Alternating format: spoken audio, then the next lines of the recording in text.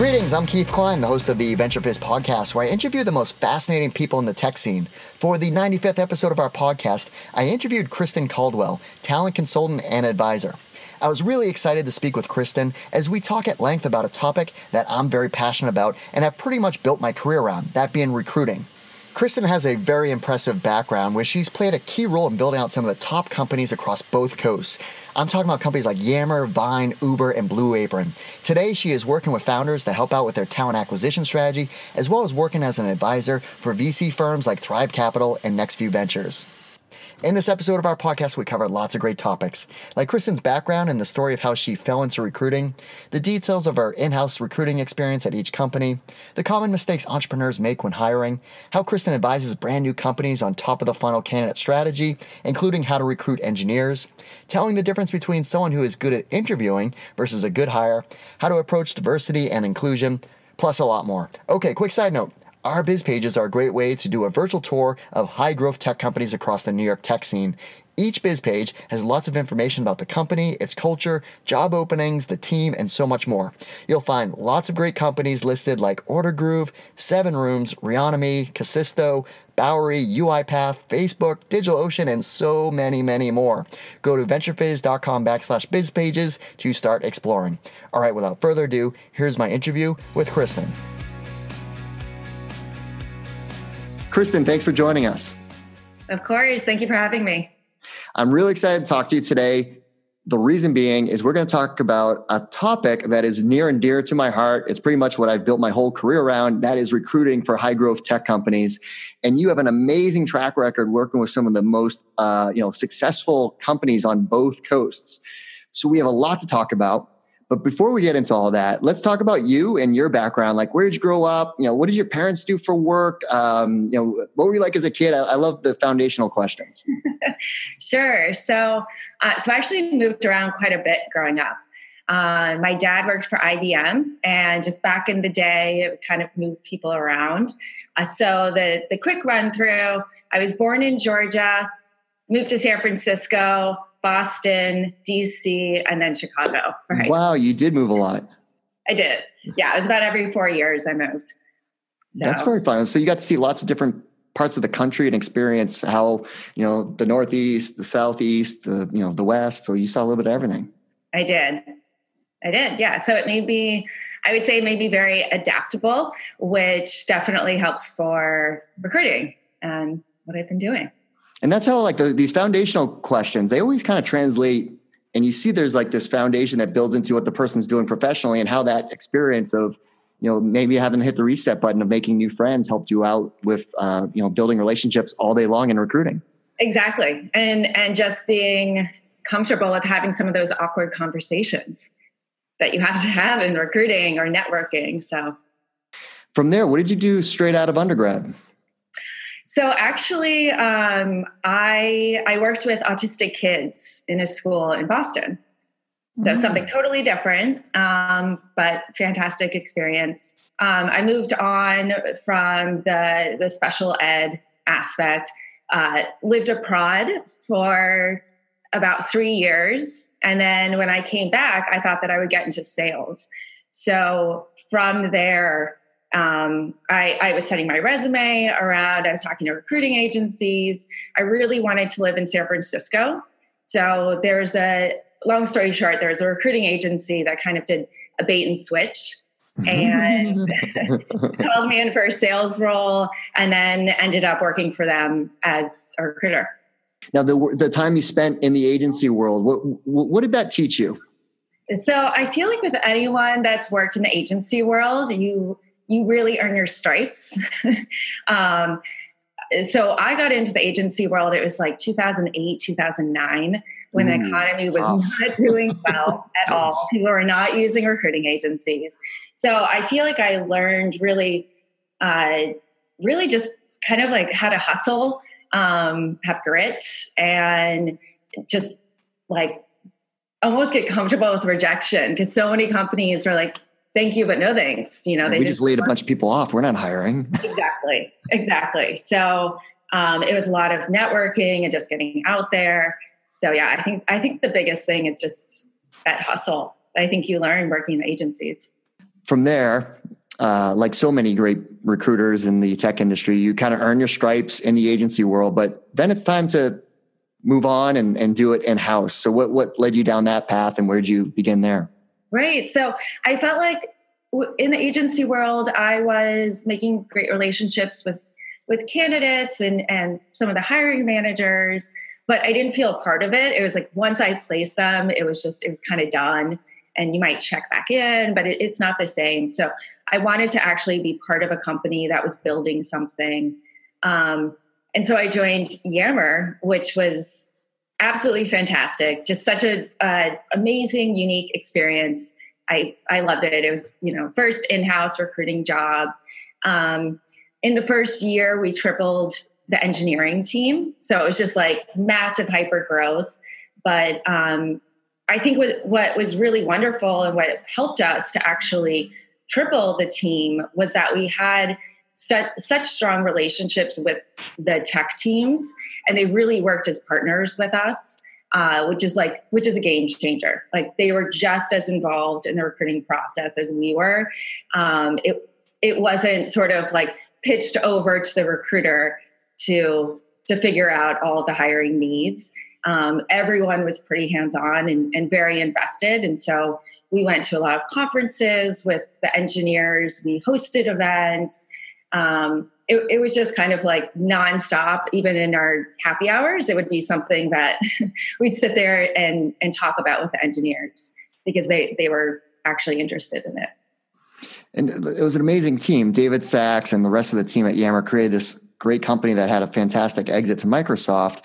What was the stage of the company when you joined? And it seems like that's where you found kind of your groove of internal recruitment, because your career started to really skyrocket. Right, exactly. Yeah, that's when I figured out that I love hyper growth companies. So when I joined, they were just about to really start picking up. So I joined relatively early on, but pretty early within the recruiting team. And then from there, the team obviously ended up growing.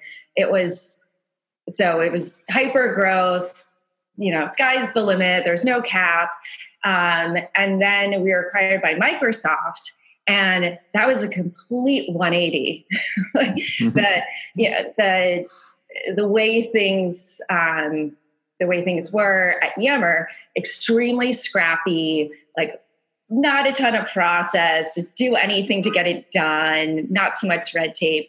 And then switch over to Microsoft, and it's a behemoth of a company, and they are well-oiled machine. They have things figured out the way that they like to do them, and it was a difficult transition that we ended up figuring out, as you do with acquisitions. And I stayed on a year after the acquisition, kind of saw it through. And ended up overseeing the hiring for the London office, which was incredible. And that was a ton of fun to do as well. Again, it gave me an opportunity to learn about, there's different laws there, different candidates. It's just a very, very different experience.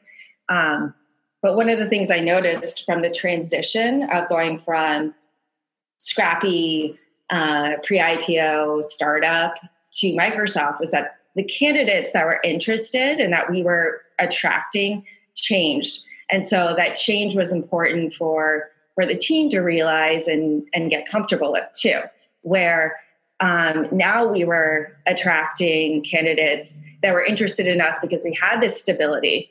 We had those amazing benefits. And so before we were attracting people that were interested in high risk, high reward. That was what they were looking for. So finding that change and figuring out what worked for us as well was a good experience. On to the next chapter, back to the East Coast to New York. Right. Your next up was Vine. Vine. Vine, if my memory is correct, was acquired by Twitter before it even officially launched. So you were working for this portfolio sub company of Twitter. Yes, exactly. Which was a small team still, I would imagine, right? It was really small. I think it was about maybe 15 people when I joined. So it was still very, very small. They were working pretty separately from Twitter, which actually kind of changed as I was there.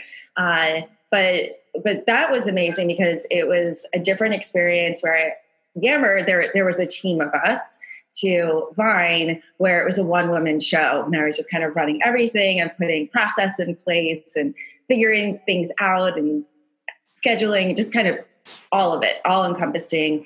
And it wasn't just tech roles, which was predominantly what I did at Yammer. But it was everything. So that was a really fun experience. And yeah, so I moved on to Uber. So then you went from hypergrowth to the most hypergrowth company of our generation, I guess, or our era, I guess. Yeah. So what brought you to Uber? So I actually had a friend that I worked with beforehand that referred me over. And in New York, they were just starting to build out their engineering team. They already had the non-tech office there. But when I joined, it was just 3 engineers. So it was, bare bones.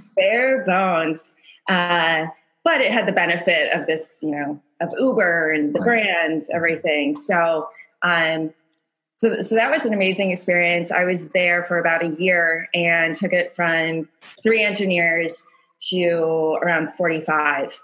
And it was just me. Wow. That is impressive. Yeah, it was, that was nonstop. That was just you stayed up till, 1, 2 a.m. working. It kind of never ended. I do use that phrase still today, recruiting never sleeps. As a recruiter, you're always on. It's very, very true. Yeah. So you saw the skyrocket of Uber, then on to another company that had their own skyrocket to a public offering. So Blue Apron. So talk about that, because that role is you had a very large part in building that team.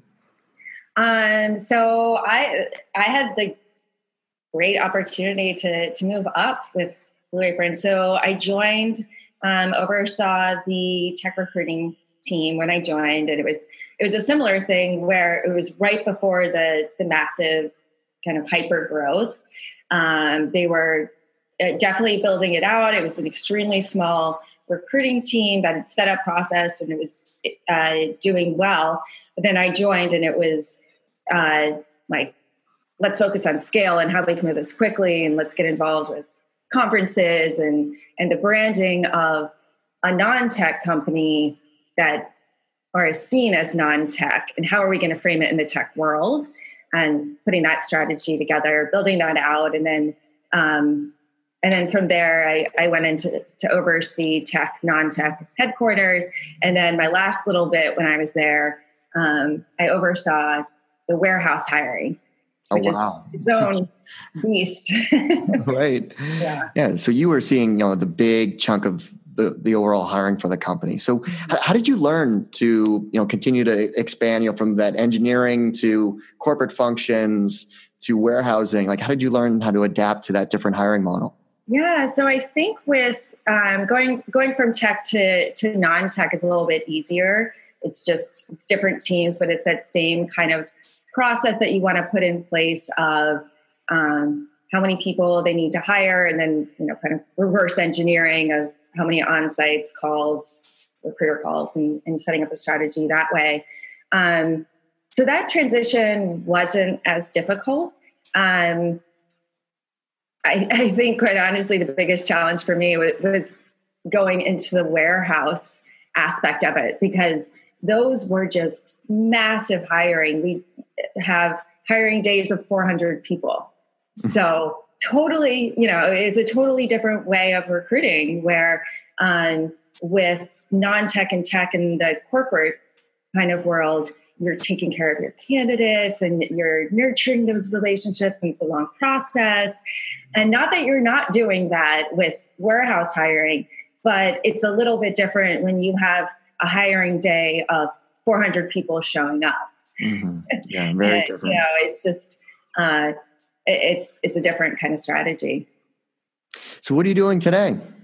Today I've started working for myself.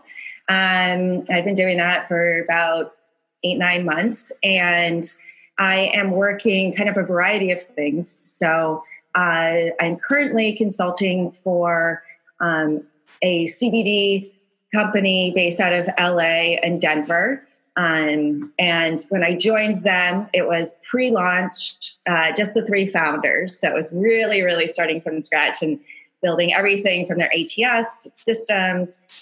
They've now launched. It's called Feels.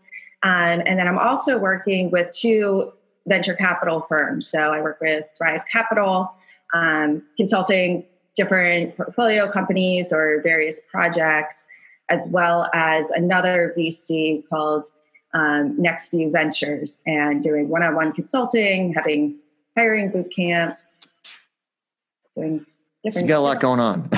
Yeah. Yes. You're doing a lot, which is awesome. Mm-hmm. Okay. So that's, we covered your background, which obviously you've had, just a great ride in recruiting. And I think it's awesome that you're able to leverage your experience across more of a portfolio of work now in your current role. Well, let's dive deep into kind of the craft and the art of recruiting. Right. What are some of the common mistakes that you see entrepreneurs make when they're kind of, kicking off, they raise some capital, now they have to do some hiring? What are the common mistakes you see there? Sure. So I think one of the biggest mistakes I see with founders when it's very, very early stages is that founders, it's difficult to let go. And so letting go and actually not being afraid to hire people, it can be a challenge. And so founders just feel like, you know what, I don't have time. I don't have time to recruit. I don't have time to interview, look for candidates, do all that stuff. I'm just going to do it myself. It's easier if I do it myself. Oh, no.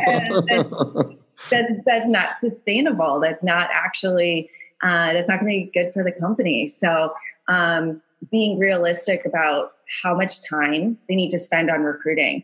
And that's everything from networking and getting those coffee meetings in place to having press and interviews, whether it's speaking at various events or actually, it's a journalist. That's extremely important. So I think that's one of the major ones. The other one that I see is on the opposite side, where they just need someone to come in. So they kind of lower their bar and they say, well, okay, we need somebody to be doing this. Like, we can't wait for the right person. So they bring in somebody that isn't the best hire, is ultimately not going to be long-term the best fit. Like, anything from maybe not having the actual skills to not being a total culture fit. And in the very beginning, culture is extremely important. So I think those are probably the biggest mistakes that I see. And in that scenario, obviously they're trying to, they need a person and it's a Band-Aid, but it ends up setting them back typically over the long haul. So it's better to be a little bit more patient. Absolutely. Yeah. It's more time consuming to bring in a bad hire because you've spent your time training them, working with them to get to the right place. And then ultimately it doesn't work out and you're back at square one. How do you advise companies on building kind of the top of the funnel when you're just starting out? No one really knows who you are just yet.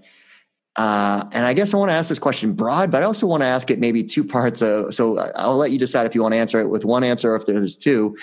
Everybody's like, engineering hiring is so difficult no matter what stage you're at. So maybe it is 2 questions. The first one being, how do you kind of build out, that top of the funnel candidate strategy if you're just a brand new company? And then the second, how do you engineers know regardless of stage of company?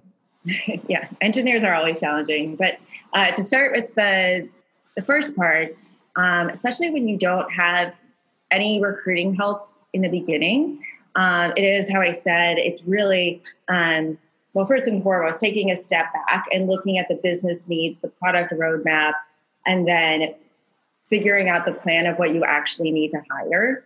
I think that's first and foremost. A lot of companies don't actually do that, but that's extremely important to start there. And then it's everything from what I was saying of spending time on recruiting. So getting involved with networking events or being open to those coffee meetings. I think leaning on your investors is also very important. If there are investors that have a recruiting function, really pulling from that can be very beneficial. Even tapping into your own network. Referrals are huge, especially in the beginning. And there are tiny little things like even writing, we're hiring on LinkedIn or in your email signature, always good things. Getting out there, setting up a brand that is going to attract talent is huge. A lot of times I've seen companies not spend that much time on their actual brand, but that's extremely important for candidates. They want to join something that they're excited about. So there's that aspect. Bringing in a recruiter sooner than later. I think a lot of companies really resist that and they don't want to. And they might rely on agencies. But in the long run, you're actually going to spend more money using those agencies. Whereas you can bring in a recruiter and it's going to help tremendously, even if it's split between agencies and a recruiter. So I think that's really important. Sourcing candidates is especially early stage, which is why I recommend bringing in a recruiter. The story isn't out there quite yet for those very early stage companies. And so you need somebody getting out there and messaging and sending it out to the candidates that you're looking for. So that's pretty huge. And the people that you do have in your company, really encouraging them to think of themselves, everyone, as a part-time recruiter. Like, everyone should be involved in this. It should be brought up in those all hands, those team meetings, and just having it top of mind for everyone in the company. I think when they bring in a recruiter, it kind of sets the tone for how critical talent is thought of within that company. The earlier someone that is coming in to lead a talent function, I think sends a very strong signal that they're taking this serious, that they want to hire the best people versus can't we just have the office manager do like the scheduling of interviews and getting the job postings out there? I mean, I've seen it all in 15, 20 years of recruiting. Exactly. That's a really good point that I'm glad you brought up, because candidate experience in the very beginning is, always, but especially in the very beginning, where those candidates, even if you're not going to hire them, they can be the promoters of your company or the complete opposite. So it's very important where you have somebody that's devoted to it and they're paying attention to the candidate experience. They're not letting things fall through the cracks. They're really on top of it and making sure things are moving along quickly and that they're getting those updates and all that kind of stuff. So, yeah. Hiring engineers, what advice do you have there? What's the silver bullet that everybody's been dying to hear? Because we're counting on you. Here's the key. I think everyone's trying to figure that out. The key to hiring engineers. Well, it kind of depends, and figuring out what is the selling point. I think something that can be fantastic for early stage is for those early stage companies is selling to those candidates. You get to build this from scratch. I mean, most engineers love that. They love the opportunity to build something from scratch. And the engineers that want to do that are typically the ones that want to work in startups. So really emphasizing that of just small team, big impact, I think can be huge.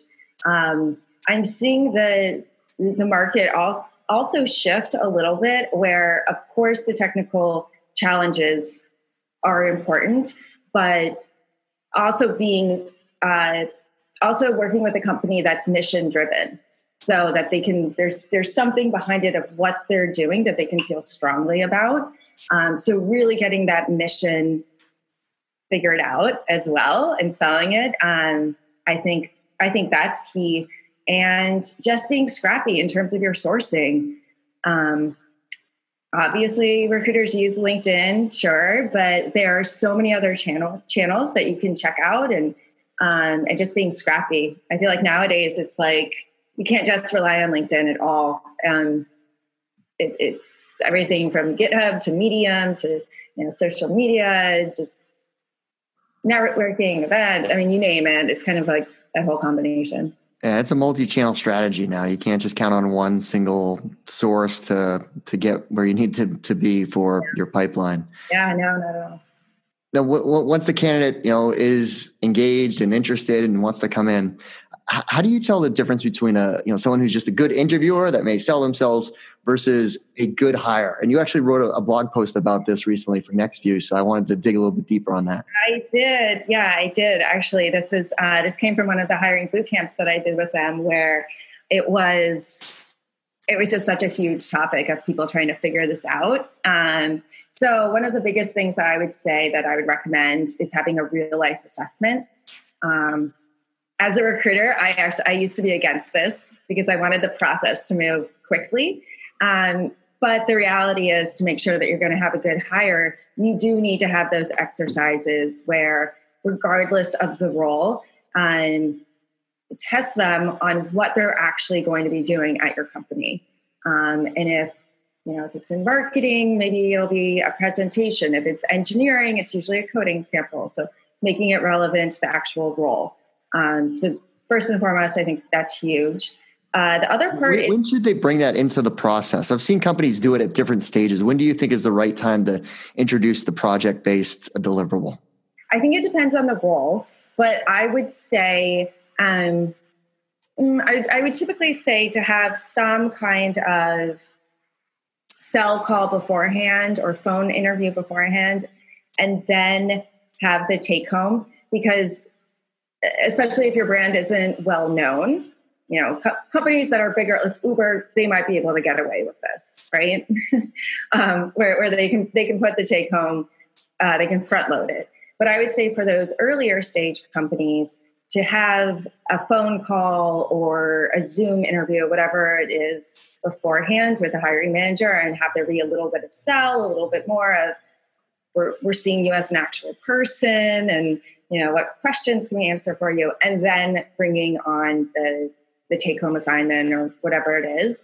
Sometimes with some of the roles, it comes after the on-site, and it's a little bit easier, sometimes for analysts, for example, data analysts, like it can be a better idea to do it at the end of the on-site. So it kind of depends.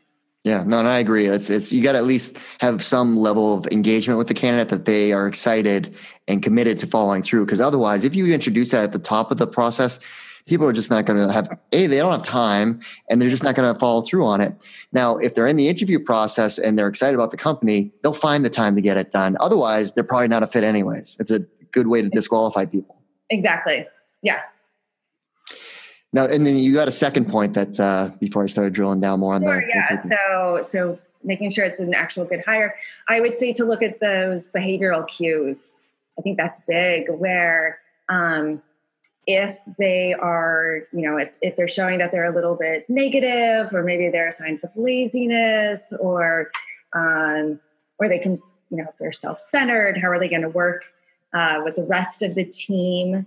If there are inconsistencies, or they're not totally honest about something, or they in fact lie, it's definitely not a good sign. So there are all of those little cues, and I feel like what can be good is taking the candidate to lunch, or if it's gone through the on-site and then you're not entirely sure, maybe you have dinner or you have drinks or coffee with the candidate to try to assess these types of skills. But when you get candidates into more of a relaxed environment, you can usually see a little bit more, and it can be both positive and negative, of finding out about the candidate and just how they are as a person.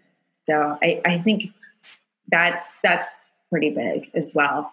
The other thing is making sure multiple people in the company interview a candidate. When you're very, it's a very lean team, and let's say you only have 4 people, sometimes it feels like, well, 1 or 2 of the founders met with this candidate, so we should be good. And the reality is, you should really have as many people interview them. You don't want to be excessive, of course. So I'm not saying that, but you want to make sure that multiple people meet with them, even if it's just a cultural assessment, because those beginning hires they're so critical to how the company is going to be.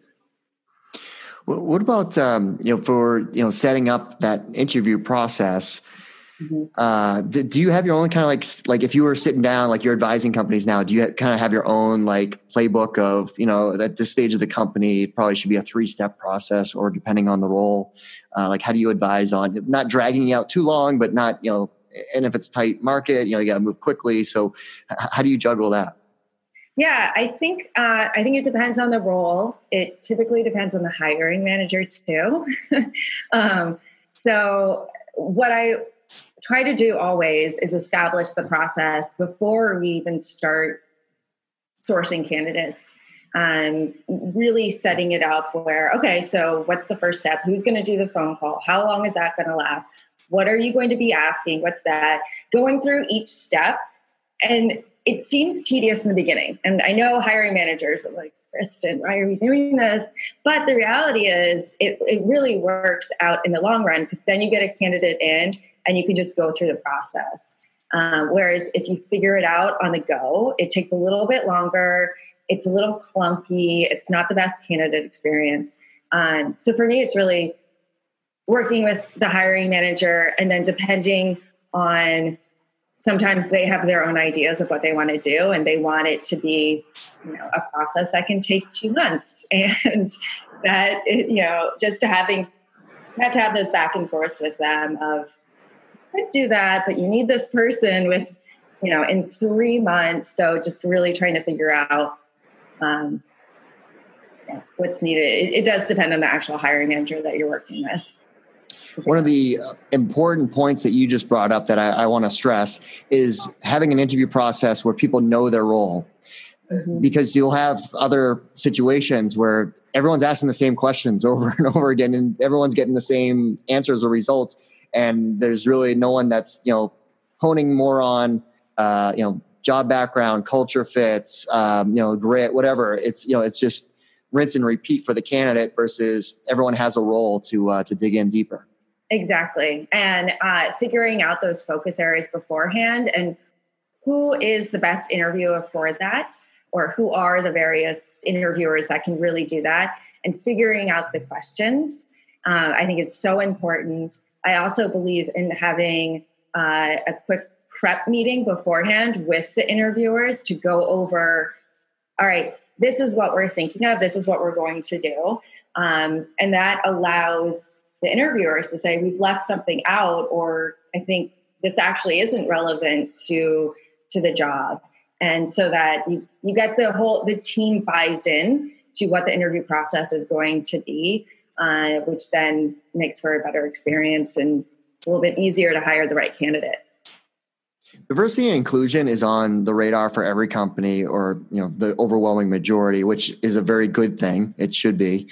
What advice are you giving to companies on building a more diverse and inclusive workforce? Mm-hmm. I think this is huge for everyone right now.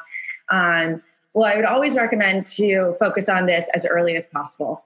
Like the sooner the better, because it just creates a foundation of where this is important. And a lot of times companies get stuck on, we just need to hire, and they don't focus on it. And then they've hired 30 people and it's not a diverse team at all. And now it's going to be just 10 times more difficult. So first and foremost, definitely making sure that it's thought of very, very early on, like out of the gate is ideal.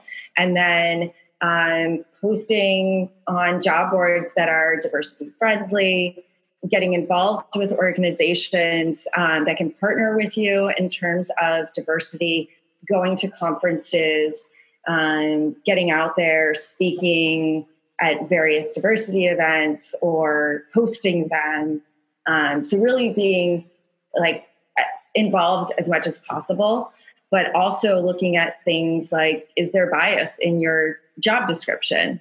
And so you want to have neutral titles, neutral pronouns, the the diversity, equality statement at the bottom. I mean, those are just like, you should always be doing those. But they've also seen a tendency when there are a lot of requirements, women tend to have that higher tendency to opt out of applying to jobs, whereas men have a tendency to opt in, even if they don't have all of the requirements. So thinking about maybe building out the nice to haves a little bit more than saying everything is absolutely required. And they are really great. There's different software that you can use, like Textio is a great resource where you can just plug in the JD and it'll show you these words are great, good job. You might want to think about tweaking this, and they'll offer up suggestions. So that's one way.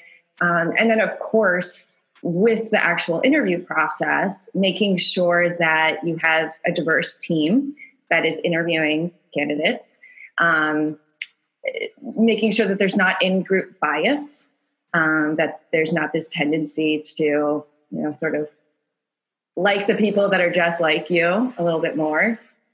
When there's a debrief, making sure that it is very evidence-based as opposed to, well, I feel like they're not a culture fit. Like really making sure people are having those concrete examples, I think is key. And having a structured interview as well, so that it's a consistent interview regardless of the candidate that is coming in. So that helps with actually hiring a more diverse population. But once that happens, you need to also think about inclusion and paying attention to any of those historical events, maybe having monthly events, or I think resource groups are important. Having a diversity committee, really being a partner and a champion as well for these initiatives. And I think it's extremely important that this thought of diversity is huge. We want to make sure that we have this, having that come from the top, as opposed to kind of like the bottom up, I guess, expressing it and saying like, hey, we want to see this. I think it's so important that the executive team really focuses on this as well. And that there is a champion within the executive team that is always bringing this up, driving it home. Well, throughout your career, I'm sure you've had lots of very challenging, difficult searches.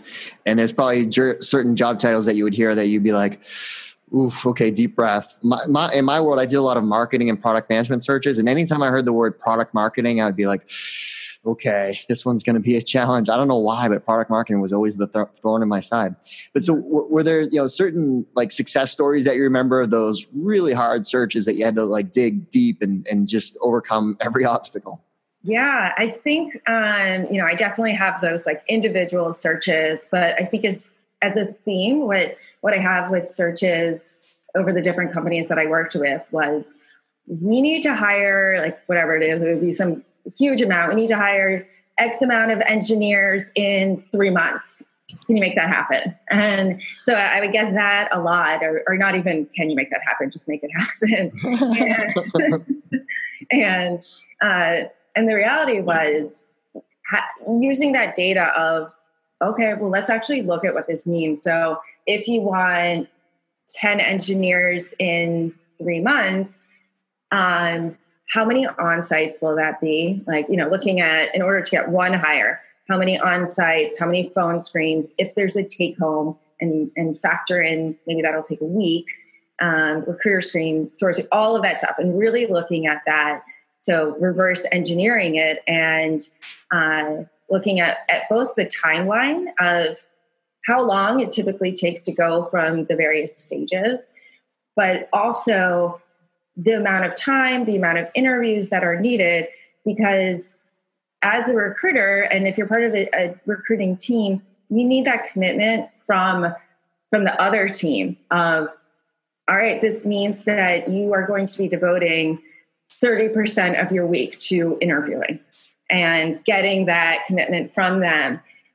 Because I so many times I've had it where they want to hire so many people, yet they only want to actually maybe have 3 hours of interviews a week. The numbers don't add up. So show them the data of backing into those hires based on the top of the funnel, the interview time, and all the steps and how long that usually takes. Yes.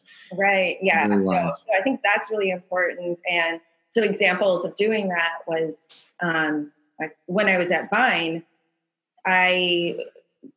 the design team had changed, and I needed to hire 4 designers in 4 weeks. But it was like not even a choice, because there was one designer who was about to go on paternity leave. And then there was the founder, Russ, who was the designer, and he obviously had a million other things to do as well. So it was setting up this process of, all right, here's how we're going to tackle this, and then sticking to it, and just, this is the focus. And he understood that he would move his one-on-ones. He would, whatever needed to happen, that's what we were going to do. And it's that partnership that I think helped so much, and ended up hiring, I think it was 3 designers within the 4 weeks. And then the 4th one was like a week or 2 after. So those kinds of things. I did that also at Blue Apron, where on the warehouse side of things, we had to do that. And it was that reverse engineering of, okay, here's how we're going to do it, and here's how we're going to hit it. And making a plan of, we're going to tackle this, and everyone gets it, having those meetings beforehand of, all right, so like it's on us as much as it is on you guys to commit to this amount of time to interview. Is there anything that you've done that was super thinking, creative, almost like it could be a recruiting hack, or it could be something that you just didn't think it would actually work, but it actually ended up working out, and it's one of those things that you're like, wow, I'm glad we did that. I think in terms of the hacks, I think using there's a lot of great automated recruiting software out there right now, so I feel like I've been utilizing those a little bit more. Like what? So Resource, I think, is a fantastic product where you can automate the emails that you send out, where it comes from. And I don't need a template. You can create your templates beforehand and then make them personalized, but send them out. And then the follow-ups 3 days after, follow-up email, maybe a week later, another one. So it just reduces the amount of time that recruiters are spending sourcing and following up. I'm sure candidates don't love hearing that, but it's just the reality. It's a great thing for us recruiters to use. I think that's... Well, it's marketing automation like marketers are using now to attract people for lead gen. Right. That's true. So yeah, I think that's that one's great. Hire Tool is great. Like there's a variety out there, and there's more and more coming out. Yeah, no, there's a ton of different software and platforms out there that are all trying to help with this critical need of hiring. Mm-hmm. So when you're not, like we said, recruiting never sleeps. So when you do have waking moments of not recruiting, what do you like to do outside of work? Anything from, now that I have more free time, I think traveling is becoming bigger. So almost every month trying to go somewhere, which is great. I love, yoga and just everything that New York has to offer, of going to shows, museums, anything spiritual, I'm very into. So I don't know, kind of variety of things. Very cool. Well, thanks so much for walking us through your background and obviously all the great experience you've had throughout these hypergrowth companies. And then just like a deep dive into the world of recruiting and things that founders should be thinking about from each step of the process. So thanks for giving these great, pieces of advice and tips. I appreciate it. Sure. Thank you for having me. Well, that's our show. I hope you found it useful and entertaining. If you did, please make sure you subscribe so you'll get future episodes. Also, please consider leaving us a 5-star review and share this podcast with all of your friends and colleagues in the industry. It all really helps us out. Last but not least, don't forget to visit venturefizz.com, the most trusted source for tech and startup jobs, news, and insights. Thanks for listening, and I'll see you next time.